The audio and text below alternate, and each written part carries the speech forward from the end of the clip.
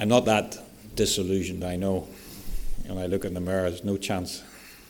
More likely to get into the older pensioners group than get into the young people's group. I want to thank you for coming.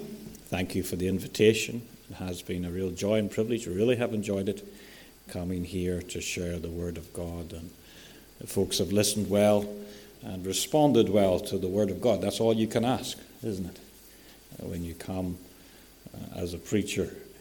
Esther chapter 9, and we're going to read this chapter and the 3 verses that make up chapter 10 as well, and that will complete the book of Esther together for us this evening.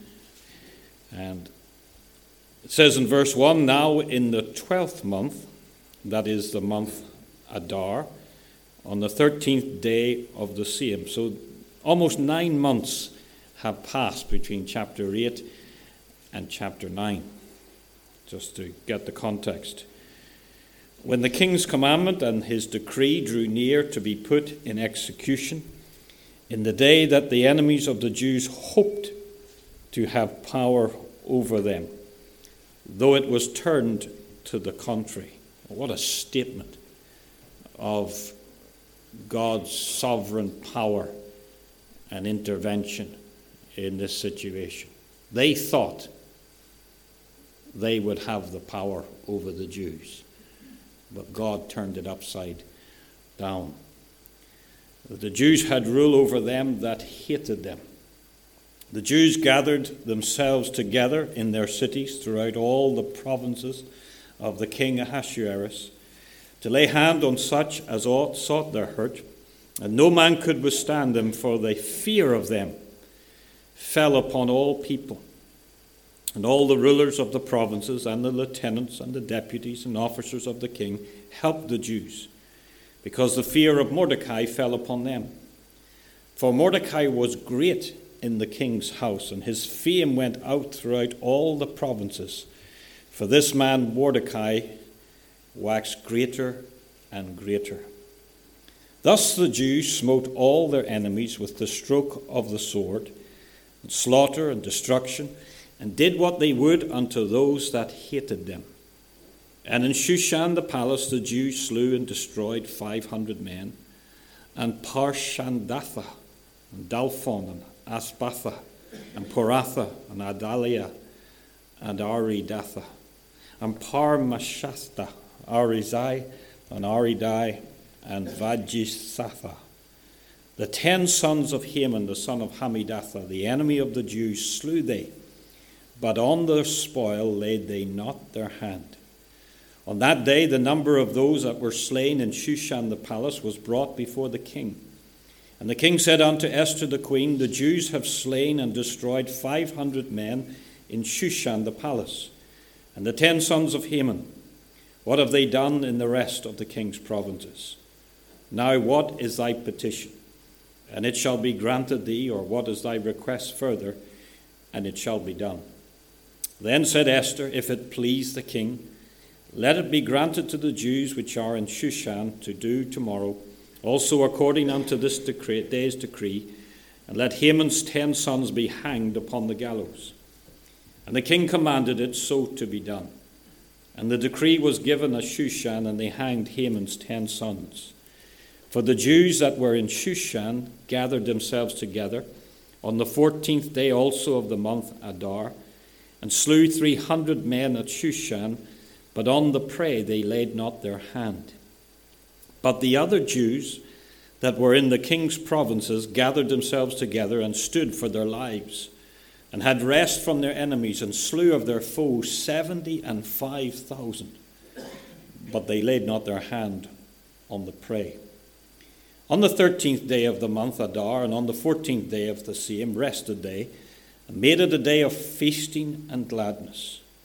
But the Jews that were at Shushan assembled together on the 13th day thereof, and on the 14th thereof, and on the 15th day of the same, they rested, made it a day of feasting and gladness. Therefore the Jews of the villages that dwelled in the unwalled towns made the 14th day of the month Adar a day of gladness and feasting, and a good day, and of sending portions one to another. And Mordecai wrote these things and sent letters unto all the Jews that were in all the provinces of the king Ahasuerus, both nigh and far, to establish this among them, that they should keep the 14th day of the month Adar, and the 15th day of the same yearly, as the days wherein the Jews rested from their enemies, and the month which was turned unto them from sorrow to joy, and from mourning into a good day, that they should make them days of feasting and joy, and of sending portions one to another, and gifts to the poor. And the Jews undertook to do as they had begun, and as Mordecai had written unto them, because Haman the son of Hammedatha the Agagite, the enemy of all the Jews, had devised against them the Jews to destroy them, and had cast pur, that is the lot, to consume them and to destroy them. But when Esther came before the king, he commanded by letters that his wicked device, which he devised against the Jews, should return upon his own head, and that he and his sons should be hanged on the gallows. Wherefore they called these days Purim, after the name of Pur. Therefore, for all the words of this letter and of that which they had seen concerning this matter, and which had come unto them, the Jews ordained and took upon them and upon their seed and upon all such as joined themselves unto them, so as it should not fail, that they would keep these 2 days according to their writing and according to their appointed time every year, and that these days should be remembered and kept throughout every generation, every family, every province, and every city, and that these days of Purim should not fall or fail from among the Jews, nor the memorial of them perish from their seed. Then Esther the queen, the daughter of Abihail, and Mordecai the Jew, wrote with all authority to confirm this second letter of Purim. And he sent the letters unto all the Jews to the 127 provinces of the kingdom of Ahasuerus, with words of peace and truth, to confirm these days of Purim in their times appointed, according as Mordecai the Jew and Esther the queen had enjoined them, and as they had decreed for themselves and for their seed the matters of the fastings and their cry.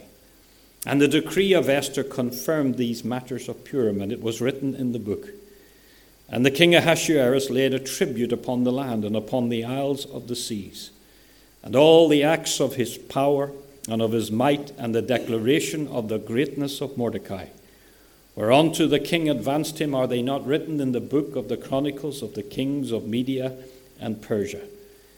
And for Mordecai the Jew was next unto King Ahasuerus, and great among the Jews, and accepted of the multitude of his brethren, seeking the wealth of his people, and speaking peace to all his seed.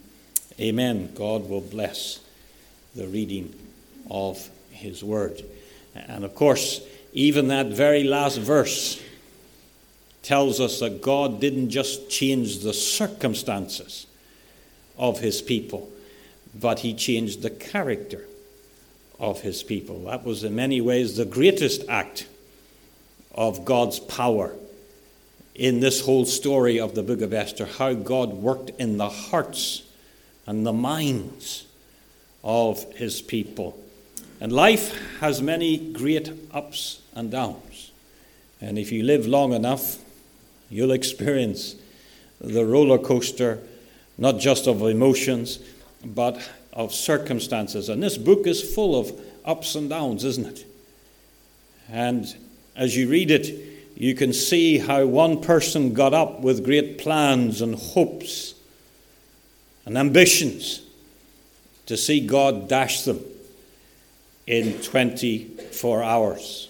This Sunday I'm going to preach on Revelation 18 on how God is going to smash and destroy all the economic power of the Antichrist, not in 24 hours, but the Bible says in 1 hour.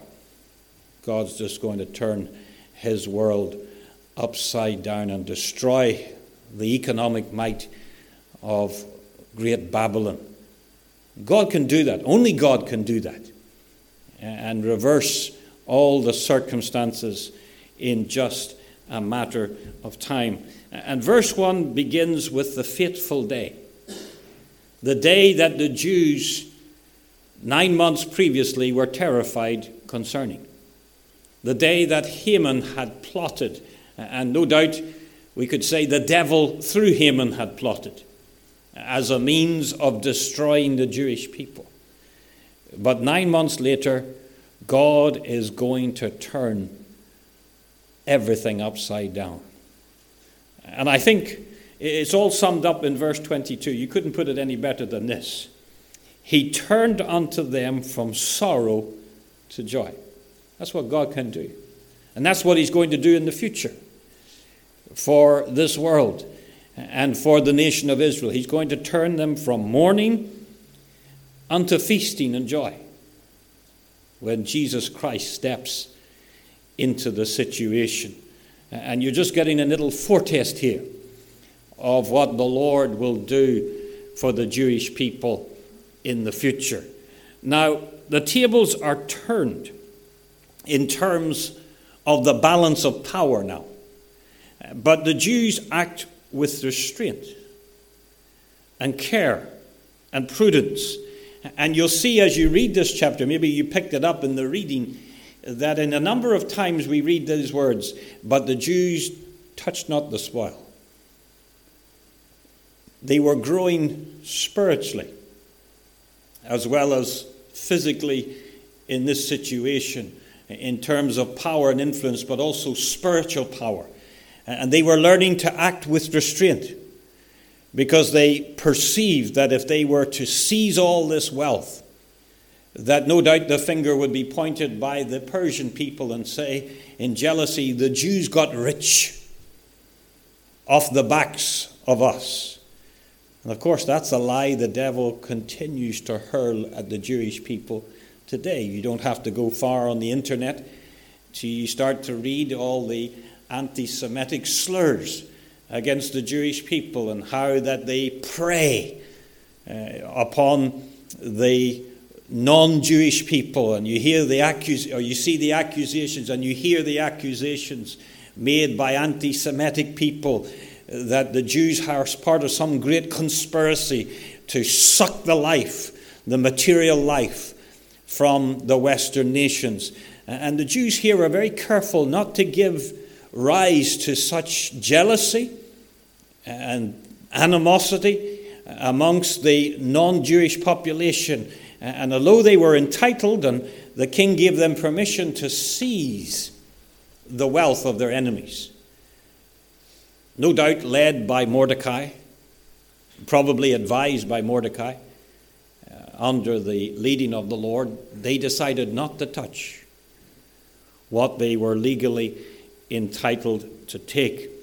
Now, you'll also notice as you read, and I won't go through all this chapter in detail, that for the very first time, the king takes an active role in talking to his wife. Previously, it's always Esther going to the king and seeking out the king Ahasuerus' permission, seeking his advice and his counsel. But now for the very first time, we read that it says in verse 12, and the king said unto Esther the queen. This is unadvised, not prodded by her, not manipulated by her. This is the first time we see a change in this king. He's now going to Esther without prompting, without being led down, as we could say, the garden pathway to this conclusion. He's now coming to her and he's asking her for information, and then he's asking her really for advice. And now you're starting to see Esther become a Proverbs 31 wife, starting to become a person that this king recognized has more value than simply her looks. We're starting to see that this woman as she grows spiritually, her character is starting to influence others. And that's always the way it should be.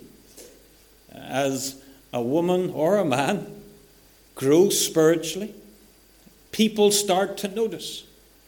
And maybe those who didn't notice before begin to notice. Begin to seek you out. And I can tell you this, if you're in the workplace tomorrow and you're walking with God, people will start to come to you. And they'll start to talk to you about their problems. Maybe not immediately, when you first come into that workplace, but you just give it time. And over time, whenever the turbulence and the crises of life begin to hit, maybe a health problem, maybe a death in the family, maybe a financial problem that they don't know how to solve, a problem with their children, they'll come and talk to you because they know, having observed you, that you have wisdom they don't have. That they can trust someone like you who has integrity with their situation. And as I say, it may not happen immediately, but you just give it enough time, it'll happen. You'll discover it'll happen in your wider family. Unsaved relatives will seek you out. And sometimes they'll come with selfish motives. They'll come and say, could you pray for me? Could you pray for my son? Could you pray for my daughter? I'm in a problem here. I have a difficulty here. And of course, it's a golden opportunity for you to be a witness and a testimony to those around you. And Esther proves that she's a woman of strength and character. And in verse 13, she replies to the king, and she says, if it please the king, you notice how careful she is, never presumptuous. She has learned to read this tyrant, Ahasuerus. She has learned to handle herself wisely before him. Not once does she put a foot wrong in handling this man. And it's to her great credit that she continues to behave in this way. And there's nothing spiritual about being rude or being objectionable as a person. In fact, if you read the Bible carefully, all of the great men and women of Scripture were winsome people, were likable people. If you study, for example, Daniel's life, and we've mentioned him a few times, down in Persia, as a young man, people were attracted to Daniel. In middle age, people were attracted to Daniel.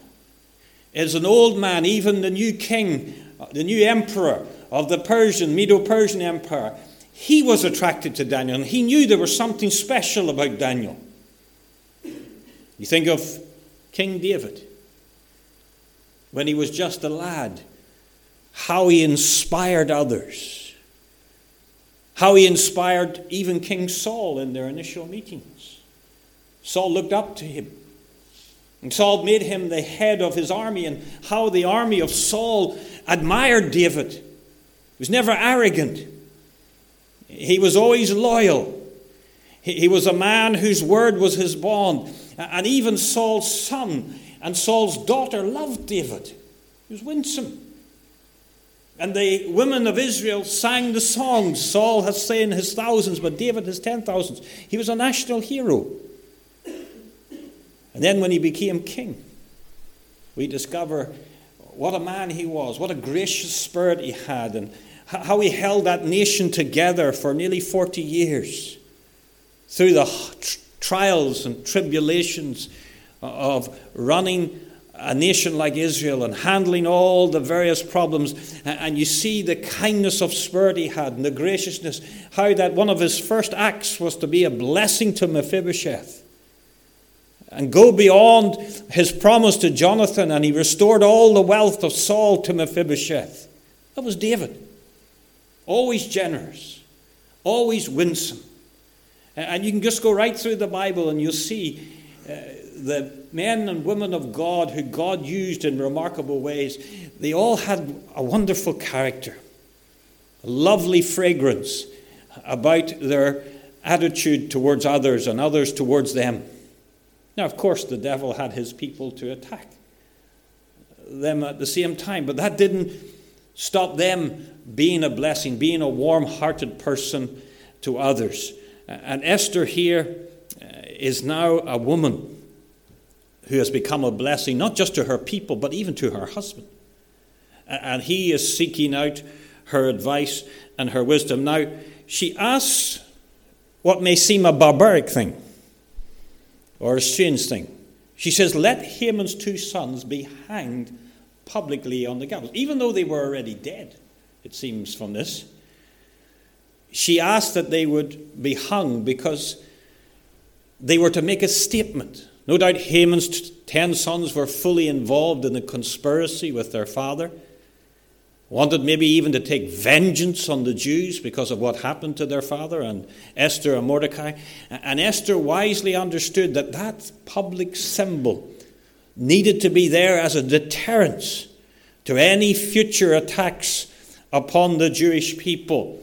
And by hanging them in such a way, it let the whole world know the wickedness of the act of Haman, of the plot of Haman against the Jewish people. And what's interesting is in verse 16 it says, but the other Jews that were in the king's provinces gathered themselves together and stood for their lives. Oh, that's been the typical lifestyle of the Jewish people throughout the ages.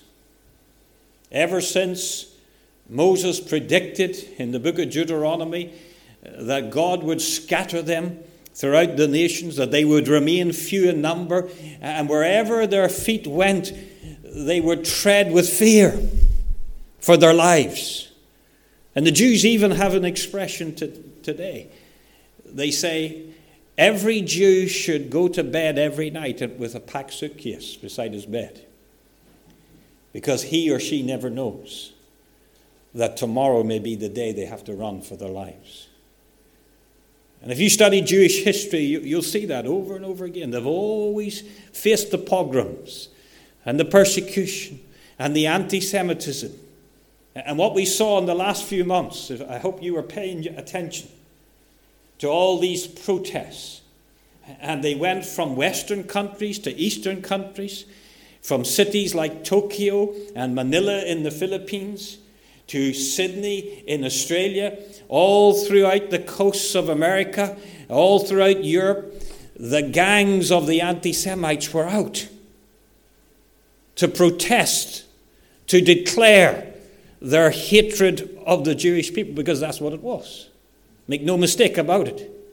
They were stirred up by a demonic power to proclaim their hatred of this people, their dislike of this people. And even though it was evident to all the Persian people, the whole Persian Empire, that Ahasuerus favored the Jews, and his officers knew they favored the Jews, it's interesting that there were still 500 anti-Semites killed in Shushan, the palace.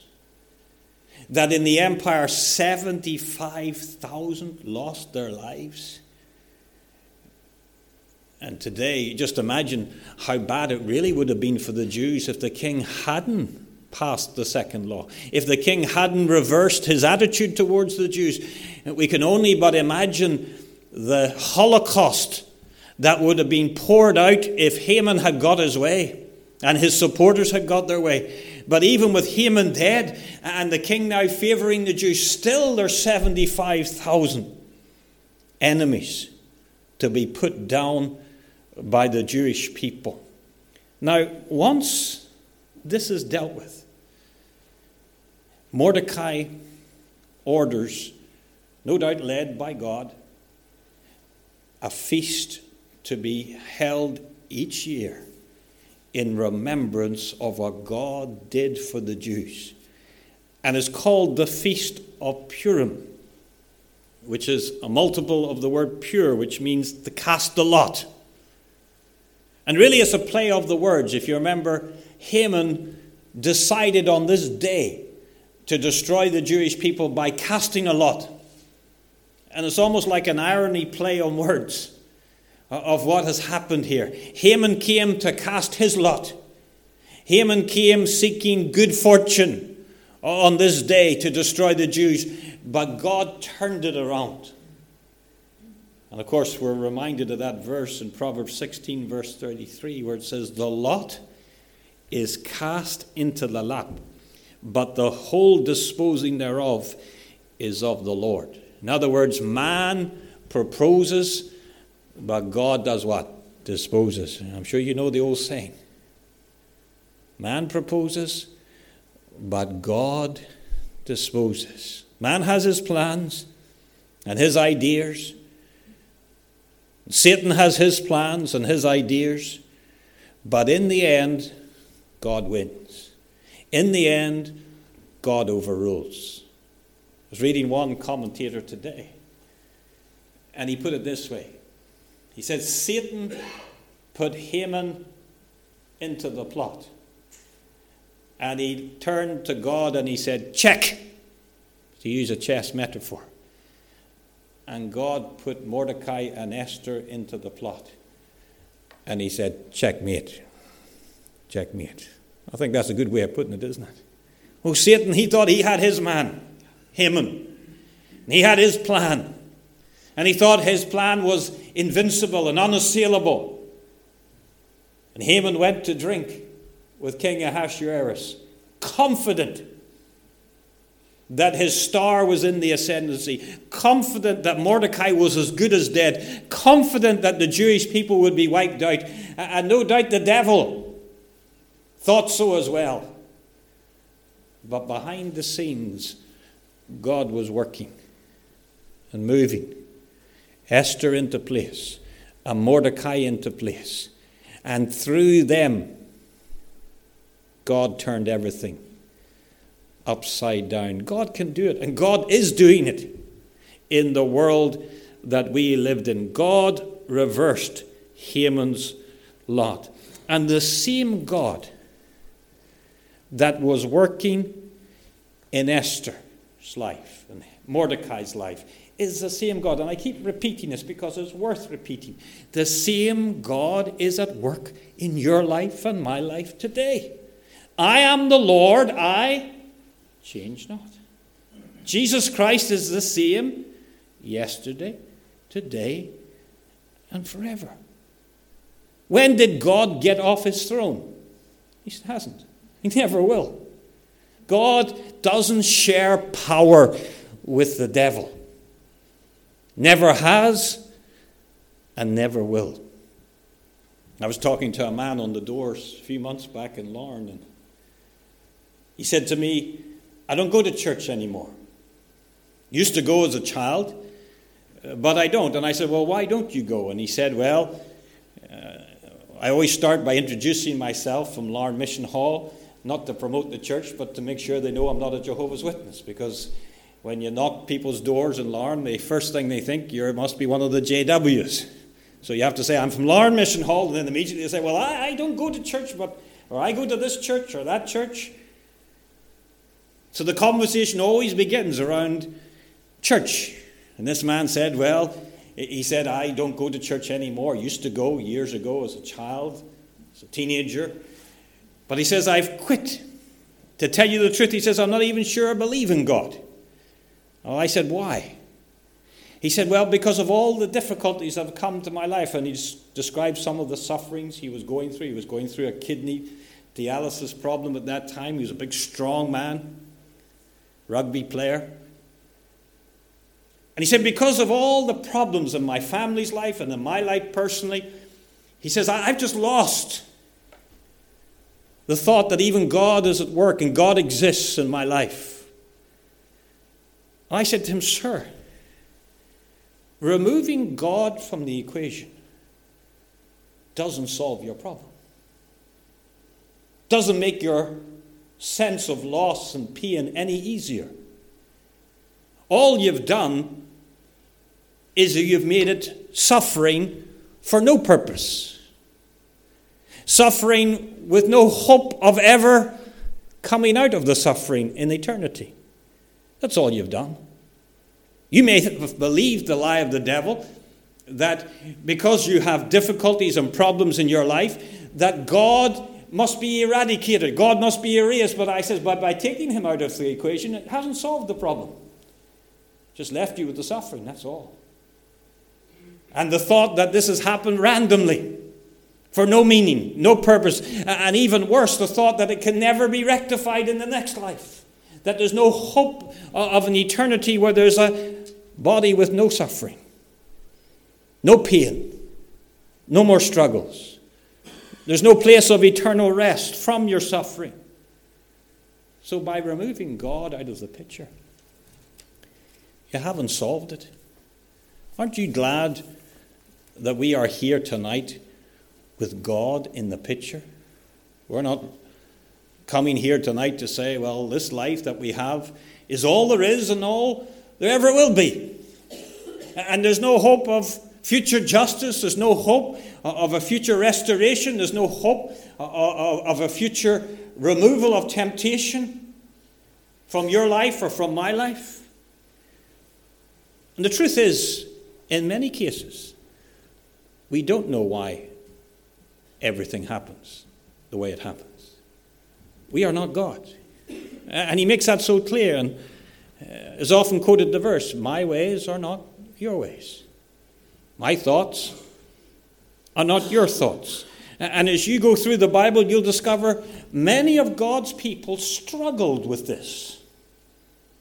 You'll discover that many of God's people tried to do A and God said no.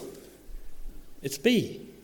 You'll discover that Elizabeth and Zacharias prayed for years and years and years for a child. And they'd even forgotten almost that they had prayed. They'd given up praying for a child. And then God says, the answer now is yes. And the son will come in my time and in my way. You'll discover that King David wanted to build a temple for the Lord, and God said what? No, not you. You'll discover that the Apostle Paul wanted to see God's work advance in the middle part of Turkey, and God said what? No. You go to Europe. You go to Macedonia. Because there I have a work for you to do. You discover that Paul 3 times asked the Lord to remove the thorn in the flesh. And 3 times God said what? No. That's why he's God. And we are not God. Because he is the one who's in control. And I'm sure many of those in the room here tonight have prayed for God to do many different things in your lives. And God hasn't said yes. Sometimes God has said no. Sometimes God has not intervened in the situation. And that's why you have to come to books like Esther and say, Lord, you're in control, not me. It's not a joint effort between God and you. You're the one who works out your will in your time and in your way. And it's our duty to step back and say, I see the fingerprints of God. Guiding, directing, working in the background. And God doesn't keep time the way we keep time. He's never in a hurry. He's never late, but he's never early. He does things in his way and is his time. And waiting is good for us. It builds character. It teaches humility. It teaches us to be dependent upon God and not upon ourselves. It teaches us to be more thankful when God eventually gives us the answer and what we need. Now, verse 31 of this chapter tells us that when they gathered together to have this feast of Purim, they didn't forget the spiritual aspect of it. It says, because they decreed for themselves and for their seed the matters of the fastings and their cries. You know, sometimes with celebrations and festivals that spring out of moments of blessing, it can get carried away. It can become almost like a Mardi Gras. Isn't that right? If you observe most of the Jewish population today, they still celebrate the Feast of Purim, but it's frankly a time to eat as much as they can and drink as much as they can and enjoy the dancing and the festivities. A bit like a secular Christmas. But the Jews, when this was initiated, this Feast of Purim, they understood that it had a very significant spiritual dimension. That it was rooted in God moving to their prayers and their fastings and their need of Him. And true spiritual dedication should move in our lives from seeing God at work, from remembering God's blessing. That's why we love to meet around the Lord's table, don't we? And if you remember the words, 1 Corinthians 11, and sometimes we hear them so often that they become so familiar that the meaning of them is almost erased in our thoughts. But if you remember what Paul recorded about the words of the Lord Jesus Christ, and he tells us, this do in remembrance of who? Me. And we come around the Lord's table and often we almost bring the focus onto ourselves. And it's what I feel. And thinking about me and the blessings that I have and the things that God has done for me. And there's an element of that around the table of the Lord. I'm not dismissing it, but it's not the focus. The focus is this do in remembrance of me. Don't forget that. It's about Him and what He has done for you and what He paid and what He suffered and what He is doing right now, because He says this you do until I come again. Until I come. He's coming again.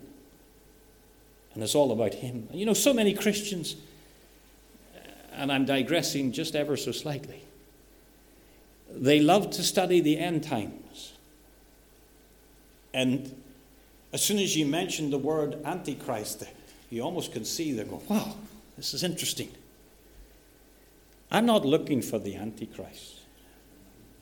My focus is not on this great dictator that will take over the ungodly world. No, my focus is on the real Christ. Jesus is coming.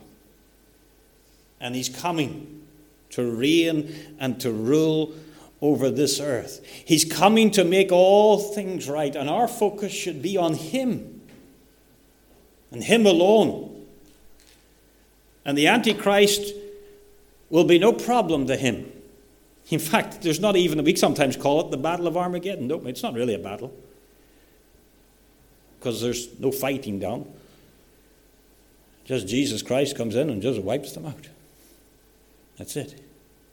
They don't get a chance to fire a shot in anger. Because when Jesus comes, He's the focus. He's the power. But then let's go to chapter 10. And with this we finish. Of the book of Esther. Just 3 verses. So I should be fast. Should be. It says, and the king Ahasuerus laid a tribute, verse 1, upon the land and upon the isles of the sea. Perhaps this is just a little reminder to us all that the kingdoms of this world are not utopia. That the flesh cannot resolve the problems of man. And the king now still has to bring in the tax to pay for the bills that he ran up in his wars. But really here's the focus. The elevation of Mordecai. It says, all the acts of his power and of his might and the declaration of the greatness of Mordecai. Wow. Who would have thought that a despised Jew, a foreigner, who when we first meet him was under the death sentence, under the threat of being hung by Haman, who would have thought that by the end of this book he would become such a powerful figure? Who would have thought that he would have been elevated to become effectively the prime minister of the mighty Persian Empire? What an honor. What an elevation for this man, Mordecai. And you know, as he rises in the position that God has elevated him now, you notice that he spiritually has changed. We don't miss the connection between the two. Because at the end of verse 3 it says, "For Mordecai the Jew was next unto King Ahasuerus, and great among the Jews." That was his position. But what about his character that led to the position? It says, "and accepted of the multitude of his brethren." In other words, respected. Why? Seeking the wealth of his people and speaking peace to all his seed. Mordecai is making a better end of his career than the start, isn't he? Mordecai is ending his life, at least what we know about it here, in a far better way than when he began. It's a different Mordecai. Previously, he's out for himself and out for Esther. And he's using all kinds of shenanigans to get him and Esther promoted. And he's telling Esther, don't tell anybody you're a Jew. Hide your identity. Blend in, Esther. If it means taking the non-kosher food, take it. If it means having an affair with this ungodly pagan king and selling your purity to get higher up the ladder, do it, Esther. But it's a different Mordecai now, isn't it? Not out for himself anymore. In fact, it doesn't even say he's out for Esther's benefit anymore. He's out to help others, to be a blessing to his own people, to do what he can, speaking peace. Every opportunity, you get the impression, here's a man who's become like Moses at the end of Moses' life, the servant of the Lord, being a blessing to all his people. No longer is he ashamed of his race or his people. In fact, the very opposite. That's the greatest change, I think, in the book of Esther. How God has changed the heart of this man. Now, the best, of course, is to live consistent from the very beginning, like Daniel. But if you haven't lived right at the beginning of your life, you can't change that. Can't go back and live 2023 again. But what you can do is change for the rest. Change for the better. Maybe I'm talking to someone here tonight and you look back on your life with regret. The things you said, the things you did, how you handled certain ways, the way you thought. And now you look back with hindsight and say, that was a mistake. That was wrong. And like Mordecai, you could be paralyzed with regrets. Well, you can't change the past. That's self-evident. We only get one go at this life. You don't reverse the tape. But what you can change is your future. What you can change is the attitude others will have of you, at least towards the end of your days. And I have to give Mordecai great credit here, that he ends with this great testimony, that he's serving others. And he was accepted by his people, respected by his people. And you know, that's the greatest thing, isn't it? To be a servant of others. Paul says, when he was talking to the elders in Acts chapter 20 of Ephesus, he says, the Lord Jesus taught us this, that it is better to give and to receive. Now, the world that we live in, they believe the very opposite, don't they? They believe it's better to take and to receive than to give. And they're always on the take. And they're always complaining and moaning. If the government gives £500, they want 1,000. And they want this and they want that. And if the boss doesn't give a big enough bonus, they're upset. And the world, that's the ungodly. That's the pagan world. Takers. But the child of God, who wants to live the life as a servant of God, is a giver. Like the Lord Jesus Christ. And Mark's Gospel tells us in chapter 10 that he was the great servant. And he's the one who came not to be ministered unto, but to give his life, ministered to others, and to give his life, the ultimate act of servanthood, the ultimate act of giving. And there's no higher accolade, there's no higher honor than to leave this world with people saying of you, he or she was a great servant, was a great blessing to others. You know, there were 2 funerals, or really 3, but 2 contrasting funerals at the start of the New Testament church. The funeral of a man called Stephen, and we could almost say the joint funerals of a couple called Ananias and Sapphira. And if you read it very, very carefully, you'll discover that when Stephen died, the Bible says devout men made lamentation over his passing. He made an impact. He touched lives because he was a man who was a servant to all, a blessing to all. But you read very carefully the funerals of Ananias and Sapphira. They just carried them out, popped them into a hole, and went back to the church for the rest of the service. Made no impact. There was no mourning. There was no lamentation. Because people knew from observing the life of this couple that they were takers, not givers. That they may have been members outwardly of the same church, but they were very different types of members.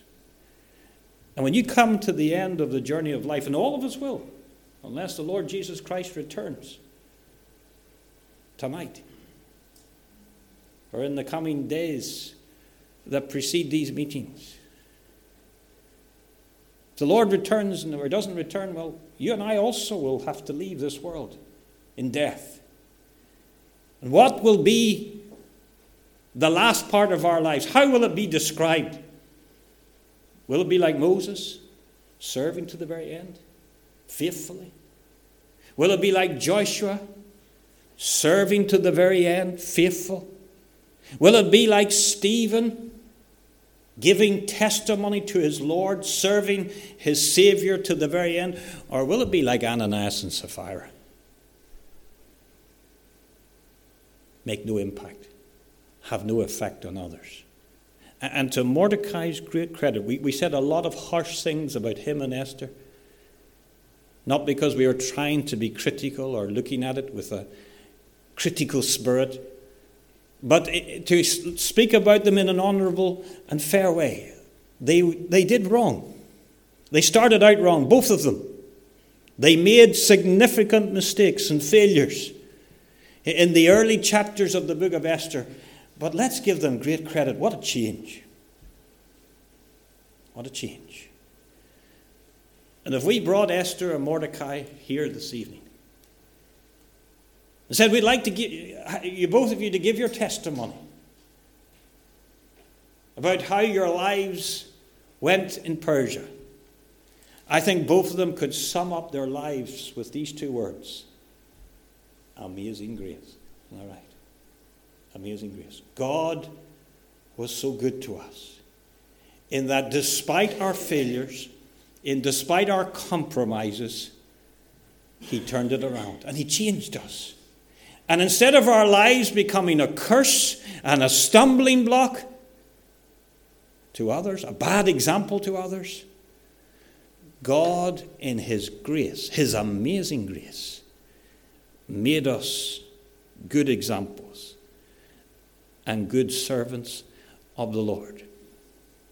At the very start of this study, I told you this, that when you read the book of Esther and study the book of Esther, the name of God is not mentioned. Not because God is ashamed of his name, not because the author forgot to put God's name into the book, but because God wanted you to see this book through the lens of providence, of God working not in the thunder and the lightning and the plagues and the fire from heaven, but God working silently and in the shadows in the lives of his people. Not just working in their lives, but providing and preserving their lives in the shadowy way, in the hidden way. But as you study this book carefully, I said, you'll see all over it the fingerprints of God. And I really think the key verse of this whole book is chapter 4 and verse 14, and with this we close. Because this is the first time Mordecai speaks from a spiritual perspective. And he says to Esther, he says, "For if thou altogether holdest thy peace at this time, then shall their enlargement and deliverance arise to the Jews from another place. But thou and thy father's house shall be destroyed, and who knoweth whether thou art come to the kingdom for such a time as this." Mordecai, for the first time, discerns, maybe for the first time ever in his life, the fingerprints of God. And he says to Esther, God has put you here for a reason, for a purpose. And if you don't live up to this, Esther, he'll find someone else. But make no mistake, Esther, God will not fail in his promises to his ancient people. And Esther's reply, if I perish, I perish. I'll accept whatever God chooses, his way and his time. And if you study this book so carefully, you'll see these most amazing moments of the fingerprints of God. I wish I had time to list them all. At just the right moment in history, Ahasuerus held a feast. At just the right moment in history, Vashti refused to come. At just the right moment, Memucan gave him the advice to remove Vashti. At just the right moment, Esther heard about the Miss Persia contest. At just the right moment, a person was there to help Esther to get to the top. Just the right moment, God made her queen. At just the right moment, she heard about the plot against the Jewish people. At just the right moment, God gave her the respect of the king and the favor of the king. At just the right moment, Haman came to the feast.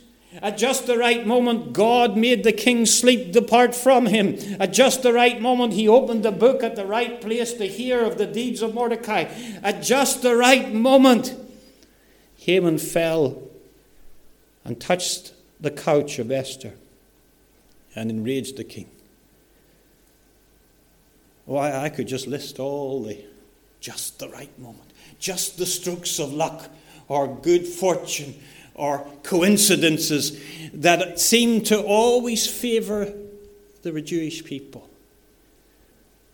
And say, all through the book, God is at work. And you see his fingerprints all over this book. As you face 2024 with your family, face the challenges that will come, remember these words. Life is hard at times because we live in a hard world. But God is good. But God is good. All things work together for good to them that love God, to them that are the called according to his purpose. Do you believe that? Because we have nothing else to hang our lives on than the goodness of God and the providence of God. That's why this book of Esther is not just an ancient story to entertain us, but it's a story to instruct us, to encourage us, to strengthen us. And as we face 2024, you can say, the God of Esther, the God of Mordecai, the God of the Jewish people, he's my God. And just as he took care of them, just as he weaved a beautiful pattern through their lives and used their lives for his glory, in spite of their imperfections, and changed them, changed their character, so he can do the same in my life. So he can do the same in my family's life. And you pray, Lord, make the end of my life greater than the start. Where I have failed you, I repent. But now, make me a blessing. Make me a servant. Make me a person whose life is a servant of all and a blessing to all. And wouldn't it be wonderful if Points Pass Baptist was full of Christians who live for others? No greater life than that. Old William Booth, after he got very old, was asked to come and speak to the officers of the Salvation Army. And they said, General Booth, could you come and inspire all the thousands of officers in this great conference? And he took ill before the conference and he sent word and he said, I can't come. They said, well, General Booth, can you send us a telegram that we can read out a message to the Salvation Army officers of the mission of the Salvation Army? And General Booth says, I will. The night of the great conference, they had thousands of army officers gathered in London. And they said, we have a message from the general about the mission of the Salvation Army. And he opened the envelope. He took out the telegram. And there was just one word in the telegram. And it was this word. Others. Others. The mission of the Salvation Army is to live your life for others. The great servant of all. Let us pray. Father, we thank you for your word this week. We thank you for seeing the hand of God in the book of Esther and in the lives of Esther and Mordecai. We thank you for using this couple despite their failures and imperfections. We thank you for the grace of God that took them from being selfish, self-centered, carnal individuals. And we read at the end of the book of Esther, what a blessing they were now to their people, to their nation, and even to their king, Ahasuerus. And they became servants of all. Lord, help us to be like that. Help us to be like Jesus, the greatest servant. Because when we become givers, we walk in his footsteps. His heart beats in our heart. His life shines through our life. We pray for Points Pass Baptist that it would be a church full of the servants of the Lord, not just in the pulpit or in the eldership, but in every member, in their homes, in their workplaces, in the schools, in the universities. May they be the servants of the Lord. For these things we ask in Jesus' precious name. Amen.